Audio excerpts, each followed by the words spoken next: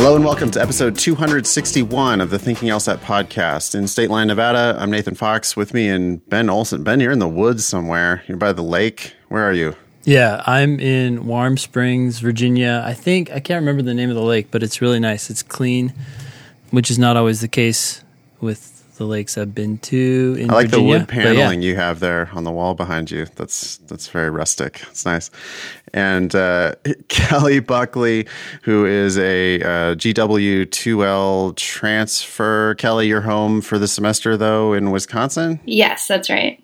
Welcome to the show. Kelly, we're going to get to an interview with Kelly about her 1L year and application process, transfer application process, what it's like to be a 2L virtually going to law school in COVID times. We've also got a Pearl versus Turd with a logic games tip. We have a question about going part-time or not. We have a question about whether to write an addendum for a last semester GPA drop. And we have an update from Gap Year Curious Beth. This show is going to air on Monday, August 31st. If you're hearing this, you are on the launch date. It's in the middle right now of the August LSAT Flex testing week. Good luck, everybody. Couple upcoming dates that are important. September 23rd is the deadline to register for the November LSAT. Again, ridiculously far in advance of the actual testing week. They did announce yesterday. Also moved up. It was moved up 7 days. So So they announced it yesterday, that the November test is going to be a flex. That's not any surprise to anybody, but also moved the deadline up for registration. Great. Because it takes longer, Ben, to arrange an online test than it does to arrange an in-person test. It's more resource intensive, you know. Anyway, October 3rd is the start of the October LSAT Flex testing week. If you're not already signed up for that, it's too late. The November LSAT Flex is going to start November 7th. Again, the registration deadline for that is September 23rd. You can email the show, help@thinkinglsat.com. Leave us a review on iTunes if you like the show and you want to introduce it to other people. One of the best things you can tell a friend for sure, but one of the best ways is to leave us a rating and a review on iTunes. All right. Kelly Buckley. Ben, you know Kelly better than I do. Kelly took your class in D.C. Yeah. And I'm thinking that was the summer of 2018. Is that right, Kelly? That's right. I feel like you were in that class, too, that was at GW in that big auditorium. Yeah, that's right. Yeah, I remember you sat up to the right, on the right side. Yeah. So anyways, everybody kind of stakes out their seats, right? And then they just stay there for the whole semester generally. But that was a fun class. I think it had like 65 people in it or something. So that was crazy. But so you went to school and then you transferred to GW, which I, of course, have some affinity for. And then you reached out, and you were just saying thank you or something, and then I said, come on the show. Is that what you wanted out of that thank you? Probably not. I wasn't really sure, but I thought that I should at least give you a shout-out, since you were kind of my Sherpa through the entire application process. Yeah. I don't know if anyone's ever called me a Sherpa, but I'll take it. How many episodes of the podcast did you listen to, Kelly, when you were en route to law school? Ooh, I would say at least 50. I remember there was one where there was like the lawnmower was always coming back and so then you had to change your location or something. Yeah. That's probably mine. I used to have the crazily aggressive yard workers going on. It was like every day they were out there mowing the lawn. Yeah. Yeah. I heard yesterday, Ben, from somebody who said that they had listened to every episode of the show 3 times. They had listened all the way through 3 times. I was like, do I call the cops or do I just start running for it right now? Or what do I do? Nah, we appreciate it. Did they provide any rationale or are they just dropping that? Yeah. No, it was basically like they listen at work. They just put it on and listen at work. They're not really listening. They just have it on for some company in the background at their awful law firm job. So, hey, Kelly, why Why law school? Did you always know you wanted, since kindergarten, did you want to go to law school? I was not. That was actually in preparation for the conversation with you guys today. I was thinking about it. I never in a million years wanted to go back to grad school. And so I moved to DC after I graduated from the University of Wisconsin with a bachelor's in East Asian Studies and Chinese, and thought that I wanted to go the international relations route. But then quickly realized everybody in DC, I think it's 1 in 3 in DC, have a JD.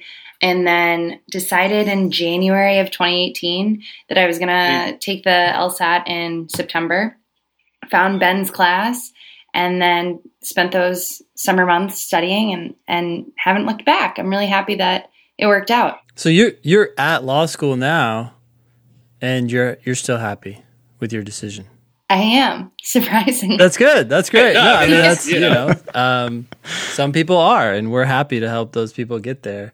But a lot of people, don't end up being happy. So I'm glad to hear that. You had to kill it, Kelly, in your 1L year. Most people aren't able to transfer. What did you do to succeed in the 1L year? And then I guess you can get into the transfer story. So another shout out to Strategy Prep with Ben in DC. I had a really strong group of friends out of that class, and one of them ended up going to Catholic with me. Catholic's a really small school, so it was a really small community. She and I are still friends, and we had a great group of girls. And I would say that my key takeaways were just going in and try to be as happy as possible, and take each day with a genuine curiosity for each subject, because there's a lot of room for people to start competing with each other and gossiping. I don't know. It's like everybody reverts to high school, that 1L first semester. Yeah. And so I think I really benefited from Catholic, just the community and as a foundation, because it was so small. Everybody was really willing to help each other out. I was in a different position. I started thinking about transferring pretty early on because I had some family obligations in Wisconsin. And so I looked at their application and sort of decided, okay, I'll just give that a shot.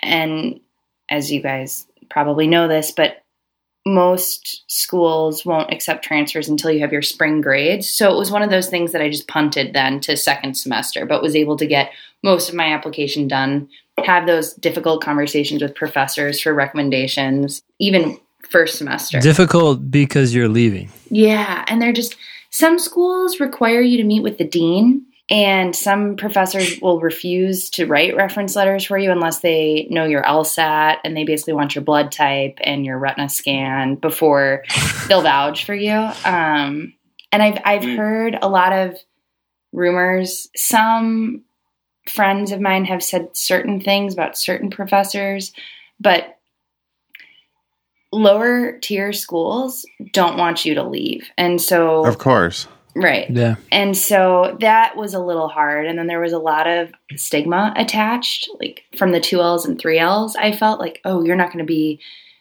because Catholic is kind of a feeder into other schools in DC. I think American is even becoming more like that. Yeah. They want you to stay at their lower ranked law school with them. They don't want you to go to higher levels and achieve more. They want you to stay. I mean, it's not like they don't genuinely also like you, and it's not like they're not going to genuinely miss you. But when it comes to the administration or the professors or whatever, I mean, they're just it's all about money, and it's all about the prestige of the school. And if you leave, then you're going to go kick ass at GW instead of kicking ass at Catholic. So when you did you only apply to GW for transfer? No, I applied to Wisconsin and I was admitted. Okay. I was I was selling all my things in DC, getting ready to move to Wisconsin. And, honestly, again, Ben's advice in the back of my head, go to the school where you want to practice. And I was just sort of torn. And I know that I want to end up back in DC or just on the East Coast in general. So I had applied to Georgetown. I didn't get in. And I applied early. I think it's their early action. So back in February, March, didn't get in. And so then I kind of started just accept Wisconsin was it. Then I spoke to a friend and they said, well, have you thought about GW? And to be completely honest, like kind of resistant to it because I felt like, well, I shot my shot with Georgetown. It didn't work out. So now this is the only alternative. So I applied late to GW after their application had closed. I think a lot of this is with COVID, everything has just kind of been thrown out the window in terms of what are the typical deadlines for transfer students? End of June, early July. I think few schools have end of July. Like George Mason has end of July 31st. I think BU has July 31st. Yeah. So, but GW is closed, I think June 15th, and I applied in August. And then 2 weeks later got in. But, and I'll caveat this for other folks that are thinking about it, because I didn't apply early, I wasn't able to do write-on competition. So I wasn't able to do journal or our law review, which is a bummer. Or lucky you. I mean, now you don't have to do journal. I mean, it's a shit ton of work for uncertain benefit. Did Catholic try to offer you money to stay? Did you think about negotiating? Did you think about taking the money? That's a really good question. So I had a really nice, generous scholarship for my first year, and which is part of the reason why I went there. And when I had my acceptance from Wisconsin, I asked them to bump it $15,000 more, and which would have helped with living expenses. And they said no. And they said in years past, we probably would have said yes. I have heard from other friends who got into higher ranked schools leaving Catholic that they were offered more money. So I don't know if it was just that I didn't get into Georgetown or Northwestern or one of the others. I did say at the time, if I got in to, wherever, and then Catholic came back and said, oh, we want to give you a full ride and do all of it, then I would have stayed. But that wasn't in the cards. And so, but I think it's so important to negotiate. It's such a hard conversation to have. And the earlier you start having it, the better you are in creating a habit too, even in terms of like for your professional experience. Yeah, that's a good point. Build that muscle now. I was yelling at my class last night. I was like, listen, if you're not asking for application fee waivers and if you're not asking for LSAC report fee waivers, ask for both of those things and just start practicing now, because that's what you're going to do as a lawyer is ask a million annoying questions to people. And like if you can't advocate in that way, such an obvious, easy way, if you can't do that now, then how are you going to help your client? So did they, once you actually told them that you were really leaving, was there any like post negotiation? No, they were just like, sorry, that's sad. Bye. Yeah. I have heard a rumor that a third of, so we were at like 150, 155, a third of my class transferred out. So wow. That's a significant, yeah. Yeah, that's a lot of revenue.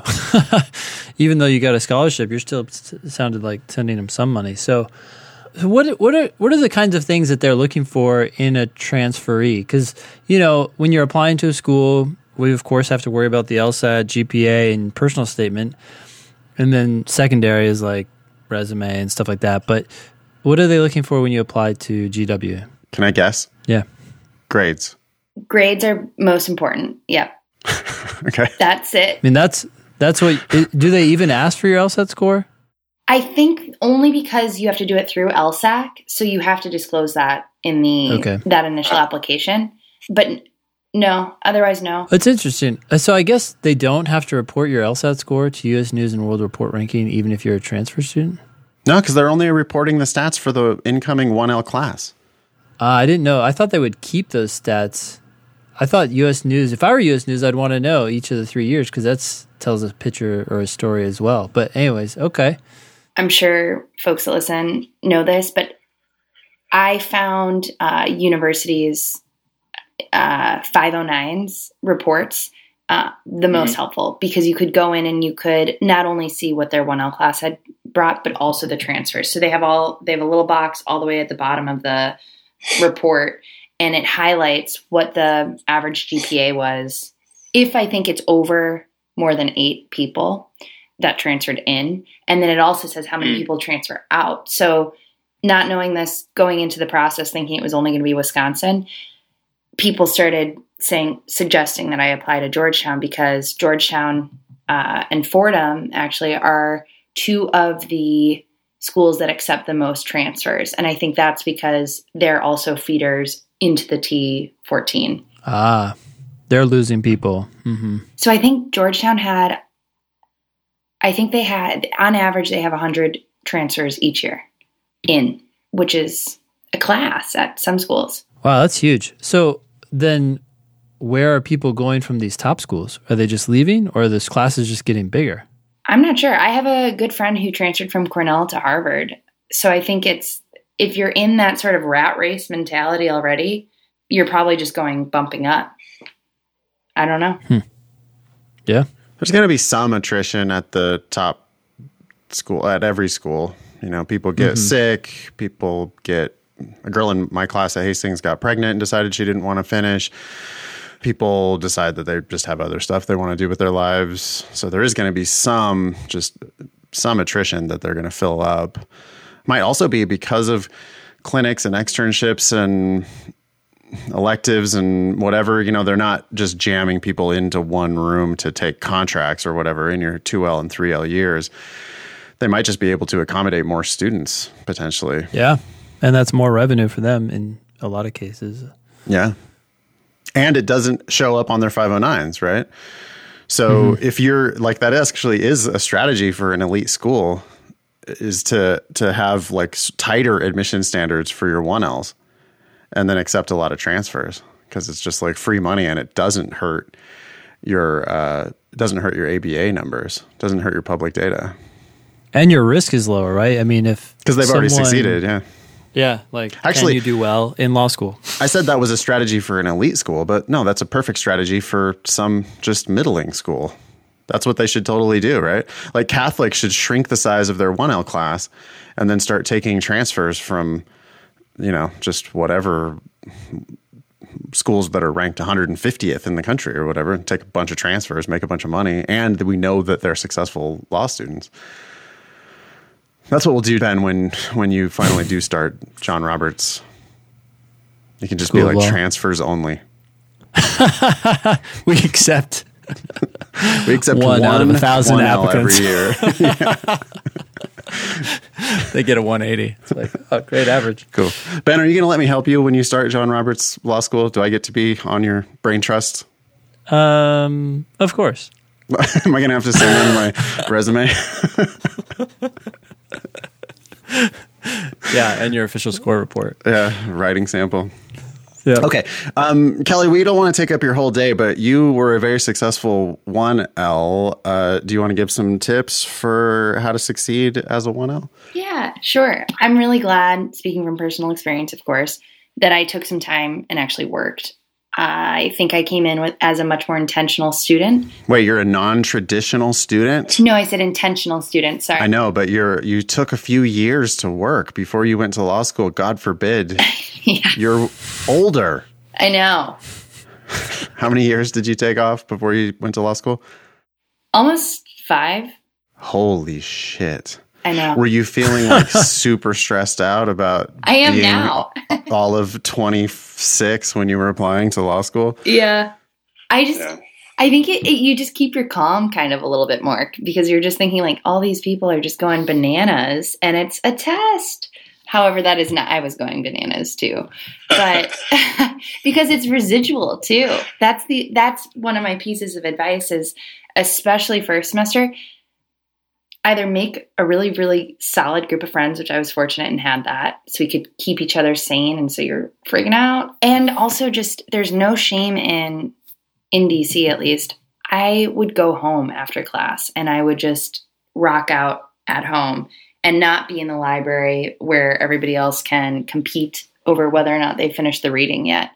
Okay, so couple just genuine tips that I wish that I had somebody tell me, because when I asked for advice, everybody just kept saying, oh, relax, get beers with friends, and try to just leading into your first 1L, your first year of law school.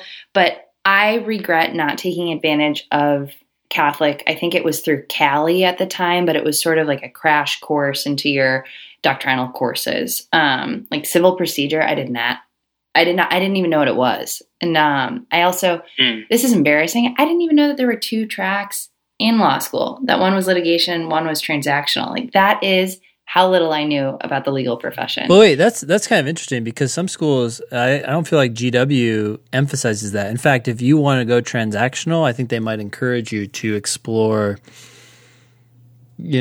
classes that might help you with litigation, just so you're like a more well-rounded student when you leave, because you're going to get plenty of experience in litigation or transactional drafting if you go one route or the other. So that's interesting. So you're saying Catholic kind of steers their students in one direction or the other?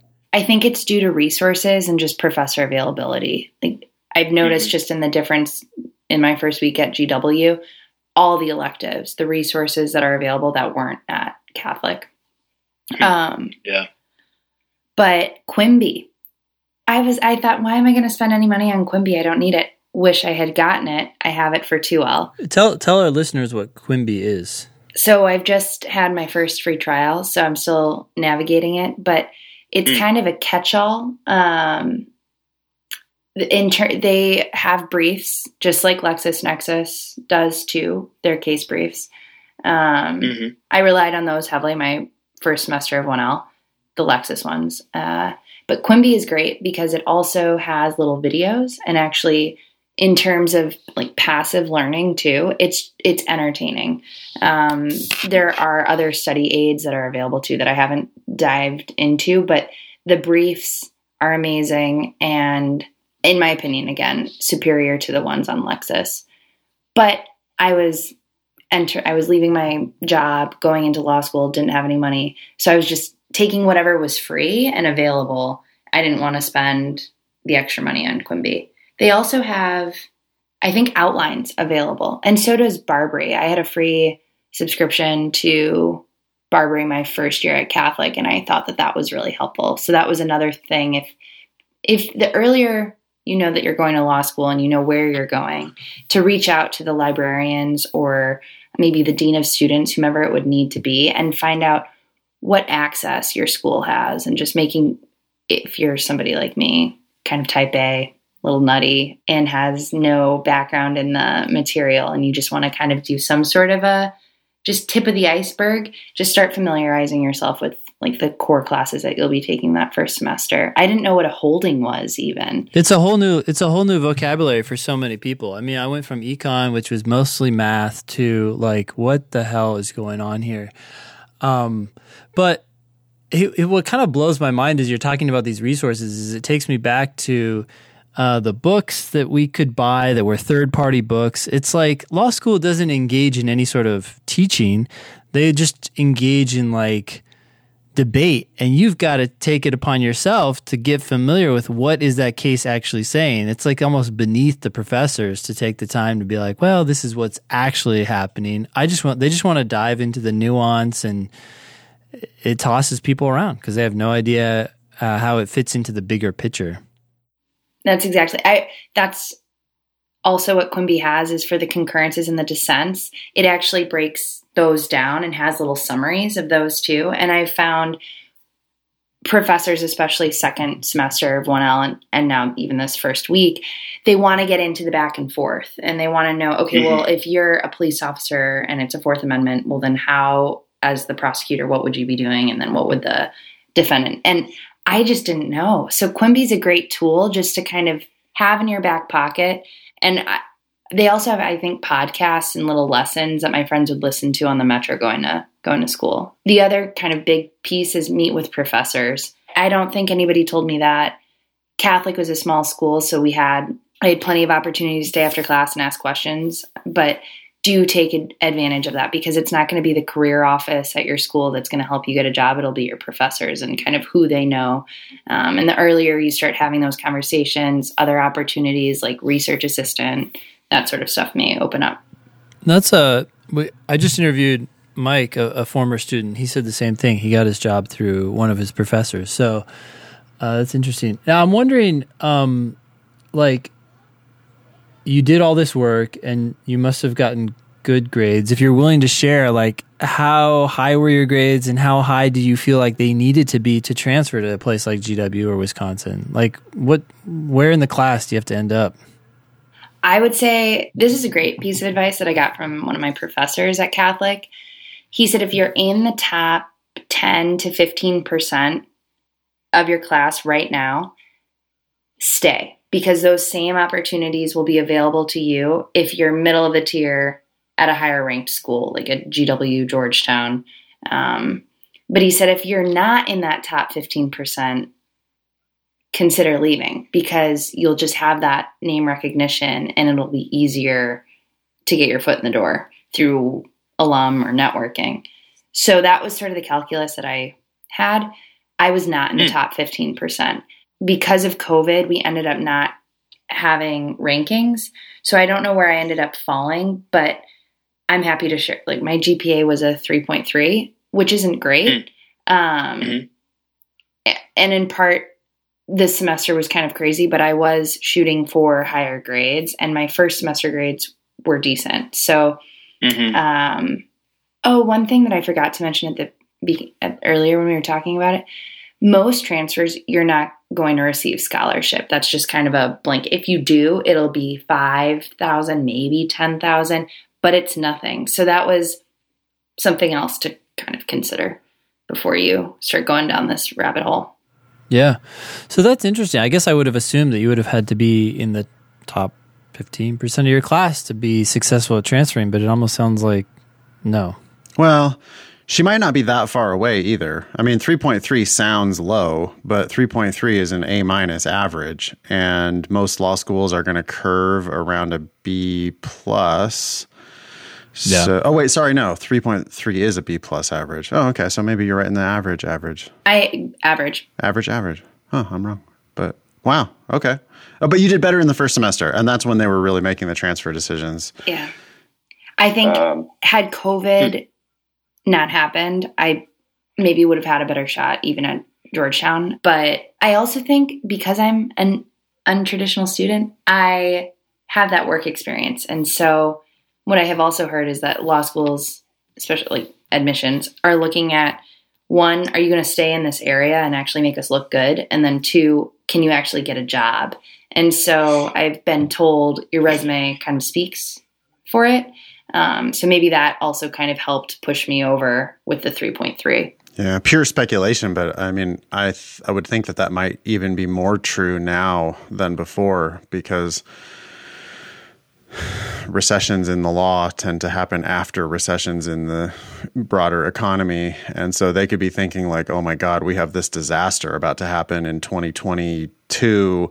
Our graduating class, or 2023, whatever, our graduating class is going to be like dying to, they're going to be, it's going to be a horrible job market for lawyers potentially. And so they could want people who are a little bit older, work experience, connections, they're like, well, Kelly will be able to get a job around here. And some of these 21-year-olds won't. So interesting. Anything else, tips for 1L or anything else you need to talk about? I'm sure you've got, you're in the thick of your first semester already of your 2L a year. What classes are you taking this semester? I am in legislation and regulation, which is a requirement at GW. I think more and more schools will start requiring it. I'm in the art of lawyering because I'm also clerking with the Senate this semester. And what else am I in? Criminal procedure, which I love. And counter intel, law and policy, and international investment and arbitration. Wow. A lot of interesting topics. That's the one thing about GW is they have a lot of adjunct professors from the area, right, who do nothing but teach one class. And I like them because they were actually practicing, right? Like some academic professors. Oh. It's just like, do you have any clue what you're talking about when it comes to... For sure. I can't agree with that enough. I mean, all of my, not all, but all but like one of my best professors at Hastings were the adjuncts. The full professors were, the ones who were just there doing research were so boring. Same with you, Kelly? 100%. And that just goes to show, like, the professors are the ones that you want to kind of be networking with too, because they're the practitioners, they're in the field. Mm-hmm. They can help you, navigate that next step. But yeah, no, I just wish everybody good luck who listens to the podcast, and you're doing the right thing by listening to the podcast. So obviously it worked out for me. And also, that was one other tip of advice that I got from a mentor who actually went to GW too. She recommended always reaching out on LinkedIn to folks, especially if you are thinking about going to a specific school. So when I thought I was thinking of transferring, I started reaching out I went to Wisconsin for undergrad, so it's huge. And people have gone to all different kinds of law schools, but they want to help you. So I guess my advice to either an incoming 1L or somebody thinking about law school or somebody thinking about transferring, like, reach out to people, because also lawyers want to help, at least in my experience, other lawyers, because it's like we're going through the same sort of struggle. So I guess I say that too, if I can ever help anybody else who listens.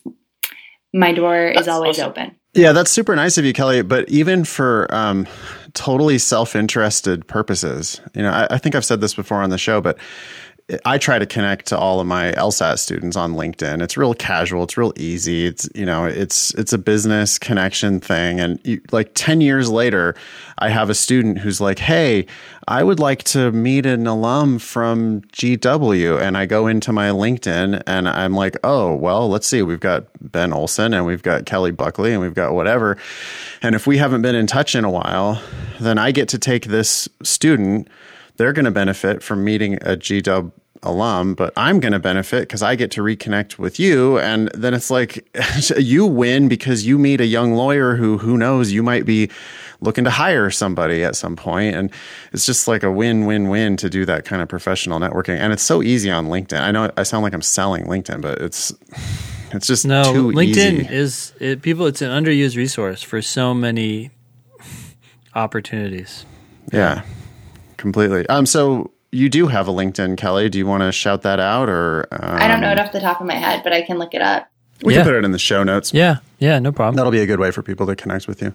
Cool. We're going to move on with the rest of our agenda. But so, Kelly, if you want to stick around and do some news with us, you're more than welcome to. But if you've got to get back to work, that's totally fine. Up to you.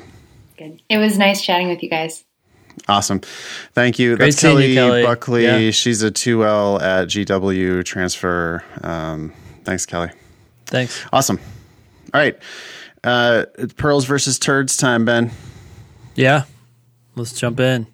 So this one says, hi, Ben and Nathan. I love the podcast. I have one Pearls versus turds and a question for you guys. Pearls versus turds first. I came up with a strategy for sequencing logic games, and I'm wondering what you think of it. When a question asks you to put 6 or more things in a sequence, I draw a vertical line in between slots about in the middle to help me more easily see which slot is which. I do this instead of writing the slot number underneath each slot. For example, if I have to order 7 things, I will put a small vertical line between the 4th and 5th slot. It makes it easier to distinguish between the slots since I can use the line as a reference point. For groups of 6, I would put the vertical line between the 3rd and 4th slots. Thoughts? Oh, I do that all the time. So I endorse that.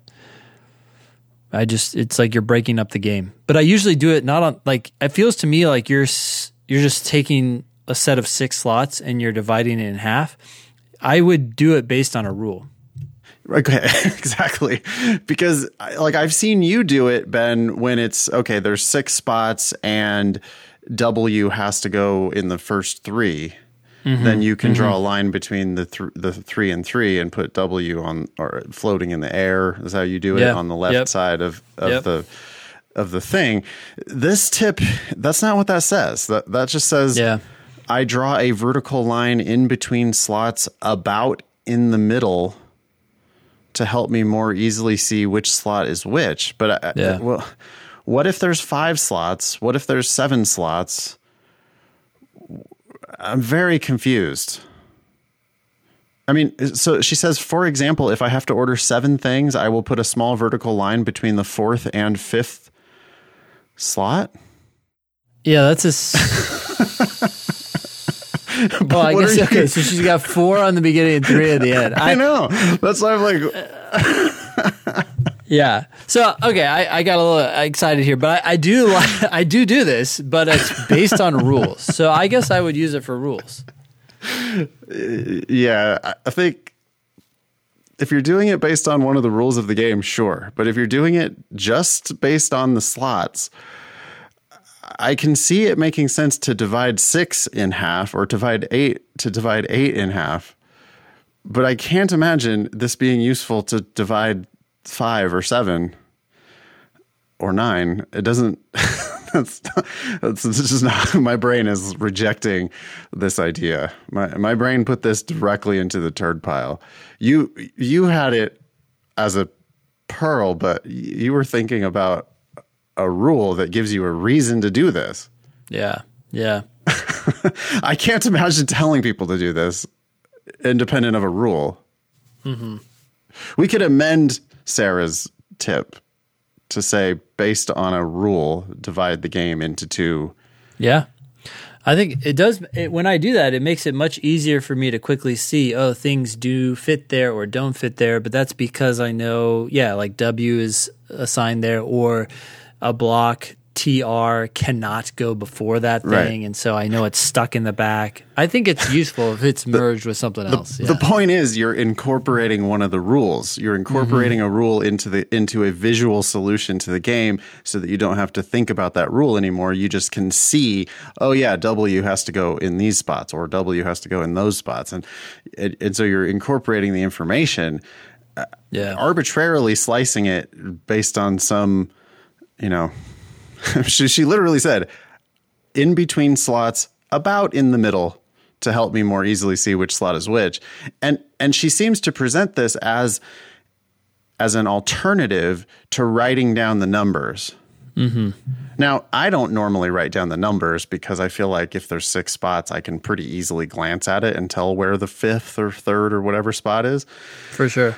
But to push back on that, I mean, how long would it really take you to write 1, 2, 3, 4, 5, 6? If you're worried about it at all, you could write that at the top of the page once and just be done with it. So it's not like it's even going to save. It's not saving time, right? Like saving 5 seconds is not what we're trying to do. Well, and I would argue too that I don't usually write numbers, but if I ever do, I write the first one and the last one, and it's enough to see in from the side. Oh, that's 5 or that's 4 or whatever, and that's like 2 seconds too. I would much rather see you clutter up your diagram with rules and just use the number at the beginning and at the end if you have to use numbers. Well, it takes 2 votes to get a pearl, and I'm not voting for pearl, so I'll let you decide if you want to go tie or turd. It's up to you. I'm going to go with tie because I like that this is close to something that I do. It's just not. Also, Ben's on vacation. There. He's feeling nice because he's in vacation mode at the lake. So we're now up to 8 pearls in the history of the show, 35 turds, and 18 ties. Most of the ties are leaning which we all know are. Yeah, they both start with T. Yeah.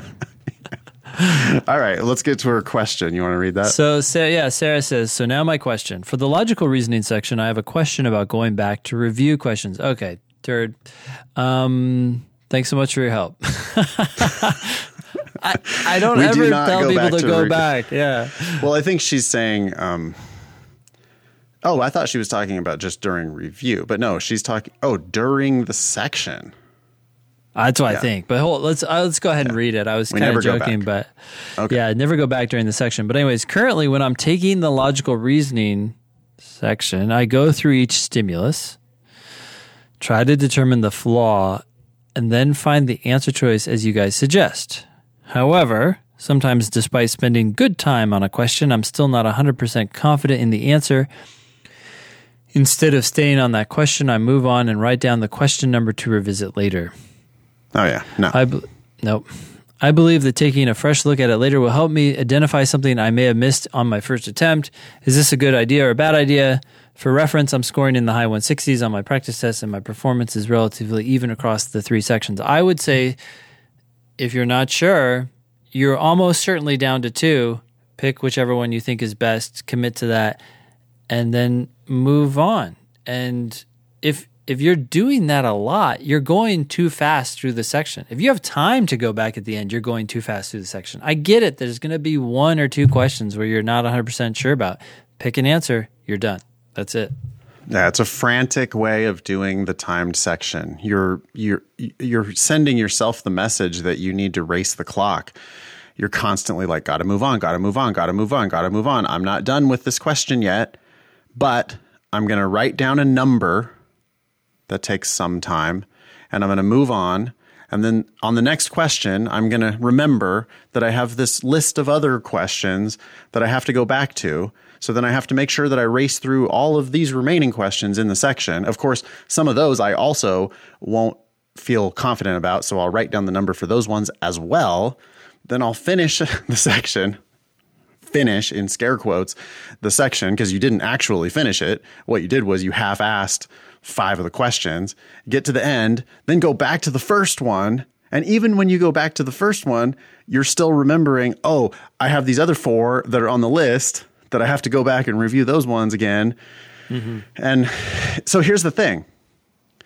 Even if your hypothesis is correct that taking a fresh look at it later will help you identify something you may have missed on your first attempt, you're ignoring the cost of doing this, which is this distraction and anxiety. And you're just, even if it helps you get that one right, the one that you flagged, it might make you miss 2 other ones where you think you were confident, but you really weren't, because you were just kind of skating through, like skimming the surface so that you could finish, so that you could go back, so that you could then actually finish. I just can't disagree with that idea enough. I would much rather you just go through once, forward to back, and just get as close as you're going to get. Answer the question and then let go of it and move on. Hey, so Sarah has an update for us. She says, I took the LSAT and got a 174 exclamation point. Too bad my undergraduate GPA is a 3.54. Congratulations on the 174. I have to speculate here. So she says she's scoring in the high 160s, and maybe she broke into the 170s before she took the LSAT, but I wonder if this is just a function of the flex yet again. Right? Well, it could also be that she kept studying and her skills increased. Oh, for sure. Yeah, Sarah, I don't mean to detract from all your efforts and so forth, but I'm surprised by how many people we hear scoring on the upper end or the highest end of their range with the flex test. Simultaneously, though, we're also hearing people just killing it in the Demon. And so, it could... Like, I was thinking about it this morning. I was like, how many more students are going to tell me that they've improved already by 20% by 20 points on the Demon? Yeah. And it was like, I legitimately had the thought, like, did we like crack the code of the LSAT? Like, are we, it's like, we're going to shut down the LSAT because people are improving by so much. It's obviously self-serving of me to say that, but again, just because I'm biased does not mean that I'm wrong. And like, people are just absolutely killing it on the LSAT prep. So it could be that. I do think it's a lethal combination. I know I've said this a million times, but the way it serves up questions is based on studies that have been conducted in a wide range of fields, and you combine that with our explanations, which focus on an intuitive understanding of the test, not a formulaic one. Those two things together, I believe that's the best. That's why we're doing what we're doing. But I mean, there's a third thing too. Like, there's this synergy in the community that we've built. My classes, my Zoom classes are so much more effective than my live classes ever were. Mm-hmm. And it's not just because of the Demon. I mean, it's definitely the because chat of the Demon and stuff too. But the chat is fucking incredible. I mean, people are like, I'm going off on my, lesson / stupid tangent about whatever I want to joke about, right, in class. And simultaneously people are like asking questions and getting responses most without interrupting, because it's chat. It's silent. No, I don't have to yell at the kids for chatting in the class, which I used to have to do, like, hey, in the back, I can hear you. Could you please not do that? And instead now there's this chat that's going on where it's silent, and yeah, I scan it, and sometimes people say stupid things, and then I have to call them out for it and say like, well, no, actually that's not correct. Mostly though, the students will actually self-police it, right? Because I've got students who have been in the class for a while, and they've got it, and they're helping. But the thing I really wanted to say is that they're helping each other out in ways that I never could have anticipated. And I don't know, I've said this to you a million times, but I love teaching in Zoom. It's so much better than that live classroom instruction. If we go back to the way it was before COVID, and people start offering live LSAT classes again, yeah, I guarantee you your live LSAT class sucks compared to what I'm doing in Zoom right now. There's no fucking way your Kaplan class in Omaha is going to be, it's not even going to touch what we're doing in Zoom. And it's not just me either, because I mean, all of our other teachers are killing it as well. Yeah. It was fun to teach. Yeah. Oh, I was just going to say, it was fun, just piling on here, but it was fun to teach that personal statement workship with you. And it was like, every time I look back at the chat, it's like 77 new comments. I'm like, okay, I can't digest all this. Yeah, you got to have some help. Like Stella does a kick-ass job helping me monitor the chat in class. So if I miss something, she'll say, hey, do you want to answer Jacqueline's question about whatever? And I'll go, oh yeah, thank you. Go back and actually answer that. I'm hearing a lot these days. There's this like, people just make blanket statements. Of course, I'm guilty of that as much as anybody else or more. But you hear a lot of people saying online education sucks. Yeah. And I'm willing to buy that online education sucks for 5-year-olds. Like teaching kindergarten online. My sister is a kindergarten teacher, and teaching kindergarten online indeed is a nightmare. Yeah. And maybe even teaching 7th graders. We had a student in class last night who teaches 7th and 8th graders. And he was like, you could tell that he was like shell shocked from trying to teach these kids online. And so I'm willing to buy that teaching, kids with behavior problems online might suck. Teaching LSAT students online is vastly better than trying to teach LSAT students in a live classroom. Yeah. Everybody saves so much time. You're able to stay focused because you're in your own controlled environment.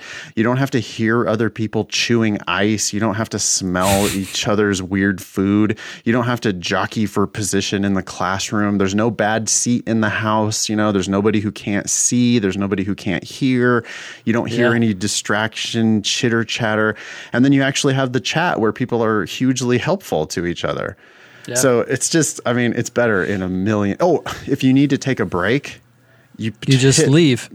Yeah. Everybody's on mute, and if you need to do whatever you got to do, turn off your camera, go do whatever you got to do, come back 8 minutes later. You didn't miss anything. It's totally fine.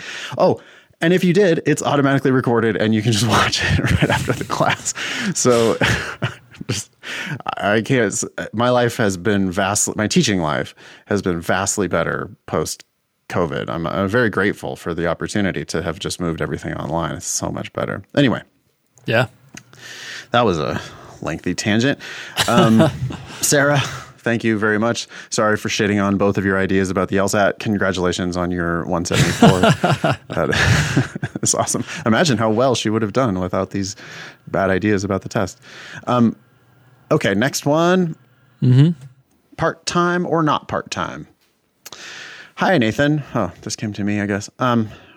Hope you're doing great. Not sure if you answer questions here, but I figured I would give it a shot. Oh, yeah. This was, somebody just emailed this to me, and I said, okay, let's answer on the show. So I forwarded it to ADOT. I am not a typical student. Worked in retail for 10 years and then went back to school for my undergrad and MBA full time. Okay. I have always joked I would be a lawyer in another life, but never put any real thought behind it because I didn't think it was attainable, but here we are. I would have to get my JD in a part-time program, and I am currently working as a legal administrator. I'm looking at Loyola Chicago and DePaul as they are both close to my home and work in my schedule. First question is, do people look down on part-time programs, as in getting a job after graduation? Second question, I know you said to wait until the next cycle if you are past the August cutoff LSAT, but if I am most likely going to have to pay for it regardless, does it matter? Am I crazy to try to go to law school at 34? Let me know your thoughts. Thanks, Ashley. There's a few different questions there, Ben. You want to tackle one or more of them? Yeah, so I was thinking about the first one. Do people look down on part-time programs as in getting a job after graduation? I don't know, but my reaction is if you have to do part-time, don't worry about that. I think so much more matters on how well you do in school and whether you follow the advice of, what was her name? Rachel Gezershay, and just start networking. Get out there. If you do that and you're in the nighttime part-time program and people generally look down on that, you're going to overcome whatever negative effect that bears on your process. So I don't know. I don't think it's a factor to consider. I think it varies wildly school by school too, right? I mean, there might be some schools. I mean, there certainly are some schools where the part-time program is more prestigious than the day program, or at least they have harder, higher LSAT and GPA numbers. I can't imagine it being bad to go to the part-time program at one of those schools where the credentials of the students are actually higher. At other schools, I mean, it's possible that there are some schools where the part-time program is looked down upon, but that's going to vary community by community. And you need to meet people, you need to meet alums of the program you're thinking about going to. Talk to the school, tell them, hi, I want to do XYZ type of legal work.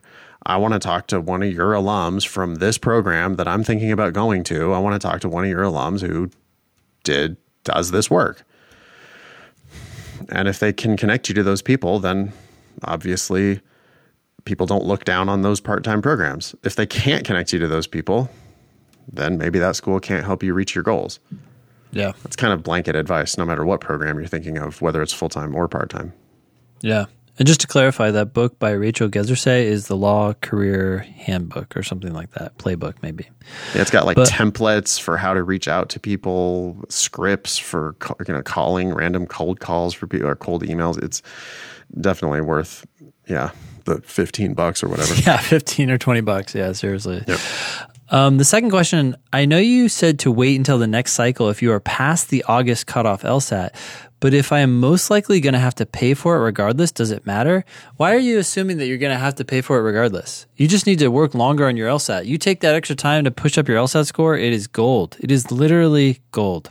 It's money. Not every part-time program offers scholarships, I think, but it's all on the 509 reports. And many part-time programs do offer full rides or even full rides plus. So why... I don't understand this assumption that you have to pay. If you're assuming you have to pay, I would think you probably just shouldn't go. The tagline of the show is "Don't pay for law school." If you have to pay part-time, but you can get a scholarship full-time, then go full-time. It's probably worth it. Yeah, totally. How much money do you make at your job? I mean, free tuition to law school is very likely more than you make, or, because you could flip it, right? You could go full time on a scholarship and then 10 bar instead of working full time and paying tuition to go to a part-time program. I don't know. People do, I think, need to be a little more flexible with their ideas. I was yelling last night, Ben, at the class, because I get it a lot where people are they just insist that they have no geographic flexibility. Mm-hmm. And I'm like, well, what do you do when your career office at UC Hastings tells you as a 1L that there's no way you're going to get a job in the Bay Area when you graduate and that you need to start applying to law firms in Fresno? Think it through, I mean, the reality is if you're trying to build a legal career, you might have to move to get the job you want. Yeah. This is obviously a Chicago resident, and Chicago's a big place, and there's lots of jobs in Chicago, but I don't know that Loyola Chicago or DePaul are going to guarantee you, lucrative legal work in Chicago. So Ashley's being like super stuck on law school in Chicago, but she might find out 3 or 4 years from now that if she actually wants a job practicing, she's going to end up moving to not Chicago. Mm-hmm. And that's, it doesn't have to work out that way. Certainly some people do go to law school in Chicago and work in Chicago. I just think people need to, if you're serious about law, you probably need to be willing to make some sacrifices, or you need to be willing to put your career first. How about that? Yep. Or think outside the box. I mean, there's so many, basically what you're trying to do is solve a problem, and there are so many solutions to whatever problem it is. You're trying to make money, you're trying to find fulfillment in your career, or you feel stuck in Chicago because of some family situation. Start thinking about it. Like, who needs what and where? Do you need to come back and visit? Like, do you really need to be there? Do your kids have to stay in the same school district? There are so many assumptions we just all walk around The with. semesters are only 14 weeks long, right? I mean, you actually only have to be, even if they do require you to go to class, which of course isn't happening in COVID times, but even if they do require you to go to class, it's 2 14-week semesters per year. That's 34 weeks out of 52. Yeah, you have to show up for your finals, but that's like 3 exams during a 8-day exam period. And so, and at least be open to possibilities that you weren't thinking about, right? At least consider applying to a school that's 2 hours away. You're not obligated to do anything once you applied. Apply, see what happens. Maybe they make you some crazy offer. Maybe it turns out to be worth it. Yeah. Okay. Do you think she's crazy to go to law school at 34? Oh, no, not at 34. I think it's getting up there, and I would really just question your desire to go to law school. But since you're a legal administrator, I'm assuming that you are seeing the kind of work that you're going to get involved with. So I'm a little more confident in your decision than someone else who might be in like marketing and has decided at age 34 to go to law school. But regardless, you got to make sure you like what those lawyers do at your firm. Yeah. I mean, I don't think you're any crazier than everyone else who's like, it is crazy to go to law school in many, many cases. It's just like, what are you even getting yourself into? It's insane. Mm-hmm. But because you work because you're already working in a firm, you know what you're getting yourself into. So name a lawyer whose career you're trying to replicate, who you're like, yep, this lawyer, they went to DePaul. I'm going to go to DePaul because I want to do exactly what that lawyer does. If you can do that, then I don't think it's crazy. Yep. If you can't, I think you don't know what you're getting yourself into. Like people are just, in many, many cases, people are just buying a dream, right? They have no idea what lawyers do. They're going to just go to law school. Name a lawyer whose career you're trying to replicate. And they're like, well, Barack Obama is a lawyer. Ha, ha, ha. And it's like, yeah, okay. You're not doing that. Let's be real about what you're actually going to do. Yeah. But then the age thing, who cares? I mean, law is a thing that you can easily practice law until you're 90, right? There's just no heavy lifting involved. There's long hours involved. There's making your work the primary focus of your life involved. But if you're willing to do those things, then age, I don't know, just seems kind of irrelevant. All right. Yeah. I was just looking up Alan Dershowitz, for example. He's kind of notorious, but yeah, he was born in 1938, and I think he was just testifying before the Senate, like with the impeachment stuff a couple years ago. So yeah, he's practicing. Anyways. Ready to dive into this next email? Yeah, so this is from Joe Turk. Okay. Hi, Ben and Nathan. Longtime listener and LSAT Demon user here. The last time I wrote into the show, you both helped me answer some general questions regarding how to incorporate my experience in Division I football into my personal statement. Okay, apparently that's episode 241. If it helps ring a bell, I also wrote about going blind in one eye during my sophomore year. Oh, I do kind of remember that. Thank you for the helpful advice. My next question has to do with a GPA addendum. My LSAC GPA is a 3.84. Nice. And over the course... Yeah, nice. And over the course of my undergraduate years, my GPA shifted only slightly every semester. 3.9, 3.8, 3.7, 4.0, etc. However, despite finishing with a cumulative GPA of a 3.82, in the final semester of my senior year, I received a 3.4. I know this isn't a bad GPA, but considering it is a slight drop relative to my past semesters, as well as your guys' repeated emphasis on finishing your undergraduate years strong, do you think it's worth writing an addendum? My immediate reaction to this is no. The point of an addendum is to bring attention to something. And so if someone has a low GPA and then they have a higher GPA, what you're doing is you're bringing attention to the higher GPA in the later semesters. Here, what are you going to do? Talk about how your GPA was higher in your first semesters? I don't think I would talk about this. You? Well, I mean, yeah, 3.84 LSAC GPA. I was just going to look up a 509 for, 509 Michigan law. Michigan is a top 14 school. Everyone would agree, one of the best law schools in the country. Their 25th percentile GPA is 3.56. Their 50th percentile GPA is 3.81. 75th is 3.88. So your GPA is between the 50th and 75th percentile. It's better than average at one of the best law schools in the country. 3.82. Wait. No, LSAC GPA 3.84. Yeah, so you're above their 50th percentile. You're almost at their 75th percentile. And now you're going to write an addendum that says, hey, look, I got bad grades my last semester, but I'm going to make an excuse for it. I don't think they really care, right? Because at the end of the day, they only have to report the 3.84. Yeah. No, your grades are good for them. We only want to acknowledge a bad semester if our grades already are kind of bad. Right. And we want to, and then we're going to make the case, hey, look, my grades would be so much better if not for this one semester where something beyond my control happened. And usually you want those good grades to come from a later semester because the argument is this is who I am now, not who I was.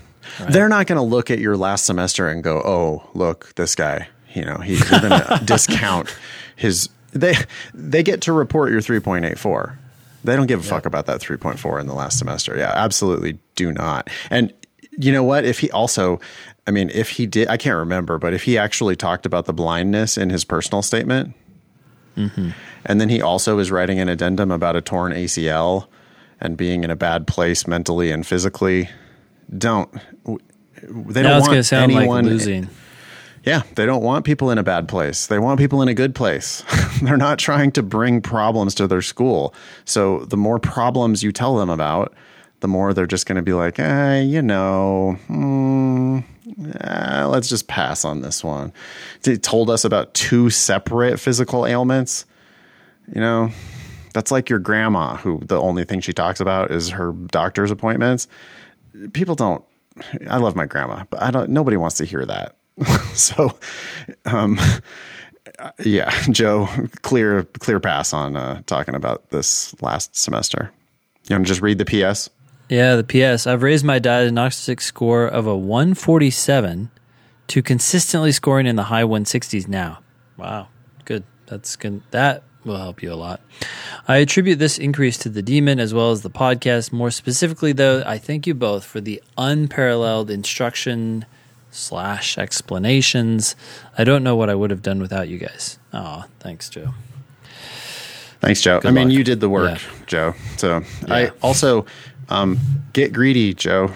Shoot for the 170s. If you get that into the 170s with your 3.84, you could literally be talking about Stanford. So, a 147 is a great starting score. You've improved by 20 points already. That's awesome.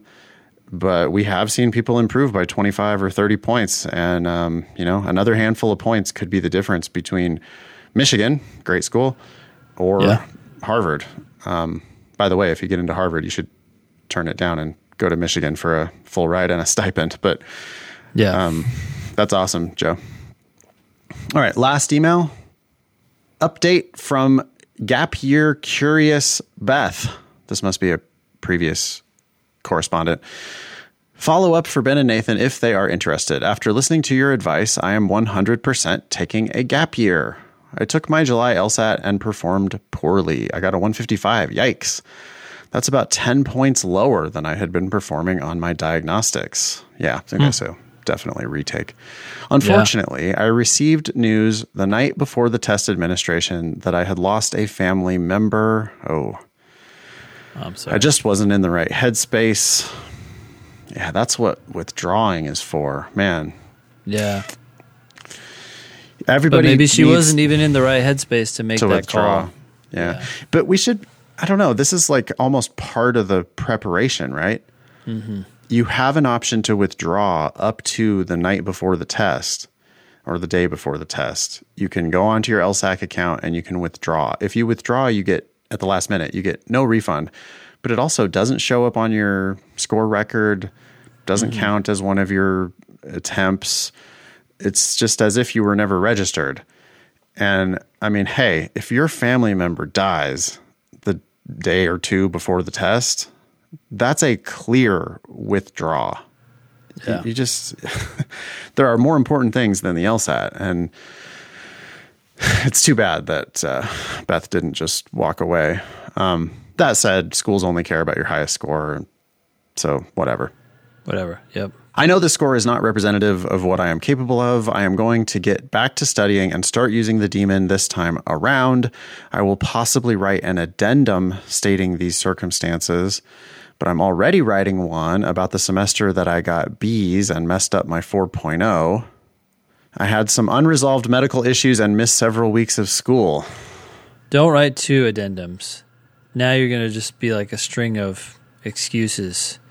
I don't even know if you need to write the one about. That's what I was going to say. Don't write either one of these addendums. Like, you got to think about what the schools actually want. They want your LSAC GPA and they want your LSAT score, your highest LSAT score. So this 155 where your family member died and you weren't in the right headspace, that's not what they're buying. They're buying the 165 or the 170 that you'll eventually get when you're in the right headspace. In short, when you give them that 165, they're not going to care about the 155. Exactly. Or whatever. And so then all you're going to do is like say, hey, also look at this lower score. And that's when my grandma died and I wasn't in a good headspace. And they immediately are like, whoa, I don't want to hear about your dead grandma. And I also question your judgment for taking the LSAT when your grandma had just died. And like, it's negative. I don't see what good can possibly come out of that. Well, same thing here with the semester that I got B's and messed up my 4.0. I mean, I'm to understand that you probably have like a 3.85, right? Yeah. You and Joe are in the same boat. And now you're like, well, but also look at this semester where I got B's. I had some unresolved medical issues and I had to miss a whole bunch of school. And now they're like thinking, okay, so this is somebody who, they've got a lot of talent. Boy, we were about to admit her because she had a 3.9. But now she's telling us about these unresolved medical issues. And one time she had to miss a whole big chunk of school. And is that going to happen again? Is that going to happen when you're in your second semester of your first year? What's going to happen when you come here? Yeah. You don't want that. Think about the messages you're telling them. If you send both of these addendums, now all of a sudden, instead of, oh, she's a 3.85 and a 170, automatic admit. Now it's like, well, she's a 3.85 and a 170. We'd love to have her, but she's telling us about her dead grandma. She's also telling us about this medical problem, and she had to miss a bunch of school. It's like all you're doing with these addenda, all you're doing here is muddying the waters. Yeah. Right? You're giving them reasons not to admit you. You're giving them reasons to doubt. These addenda should be reserved for if you're trying to spin bad news into good. Yeah, what you're doing here is you're like spinning good news into bad. Yeah, that's what Joe was trying to do too. I get it. I think that people feel like if others can understand what they went through, they'll sympathize with them but that's just not how it works. You got to put yourself in the position of the law school trying to put together an A team.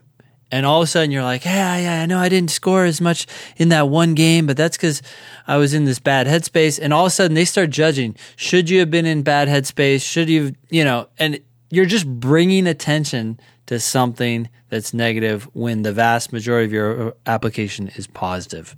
Just keep them focused on that. Yeah. Lawyers just naturally, lawyers are going to make the argument on both sides. So even if they do feel sympathy for you, even if they are like, oh yeah, wow, okay. So, we can totally discount the 155 because her grandma had died. And we can totally discount this one semester because she had these medical issues. But the lawyer in them is going to go, well, let's think about what the other side would say. Because the other side would say it was an error of judgment for you to take that LSAT when your family member had died. What kind of a monster are you that you still are going to go take the LSAT even after your family member had died? I'm not making that argument. That's an argument that could be made, right?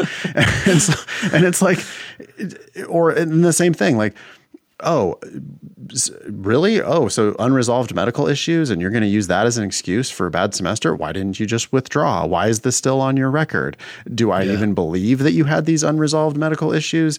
Oh, what was that? A drug problem? Like they just, you got to think about what the negative, because I assure you that lawyers looking at these arguments are going to be thinking about it from both directions, not the direction that is solely beneficial to you, but also they're going to think about the other interpretation of those same facts.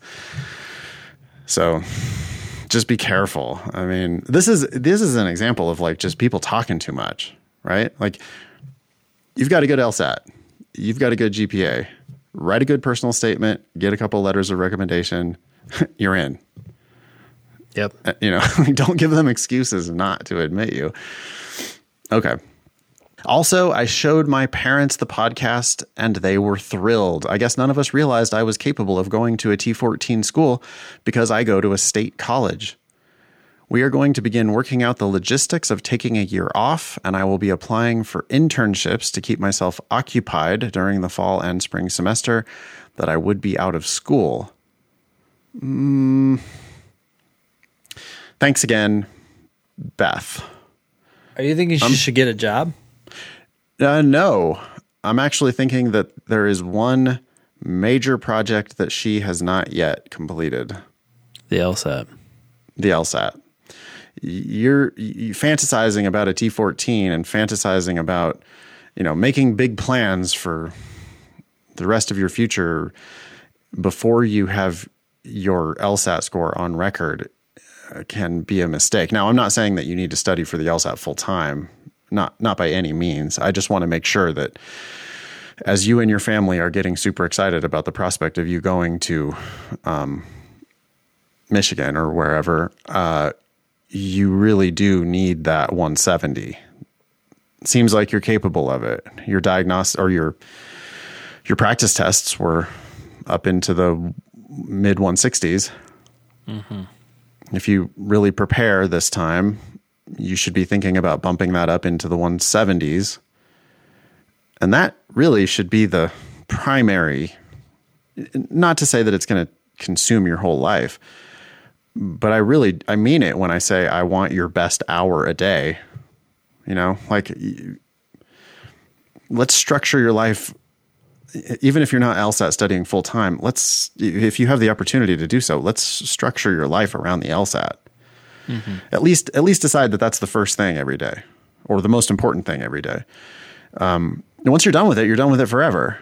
But until you're done with it, it needs to be your focus. So all this logistics of taking a year off and stuff, I don't know. That seems like putting the cart before the horse. Mm-hmm. I agree. Okay. I know you got to hit the road, Ben, so we'll wrap it up there. Join the Thinking LSAT podcast group on Facebook. We have pages at LSAT Demon and at Thinking LSAT. You can follow at Thinking LSAT and at LSAT Demon on Instagram. Follow at NFox. That's me on Twitter. I actually do use Twitter. Follow at Thinking LSAT on Twitter. We got all the social media, man. YouTube, we have 2 channels. We have a Demon channel, LSAT Demon channel, and a Thinking LSAT channel on YouTube. Our websites are lsatdemon.com and thinkinglsat.com. All sorts of good stuff on those 2 sites. That was episode 261 of the Thinking LSAT podcast. Thanks all y'all for listening. Nice knowing you. Don't pay for law school.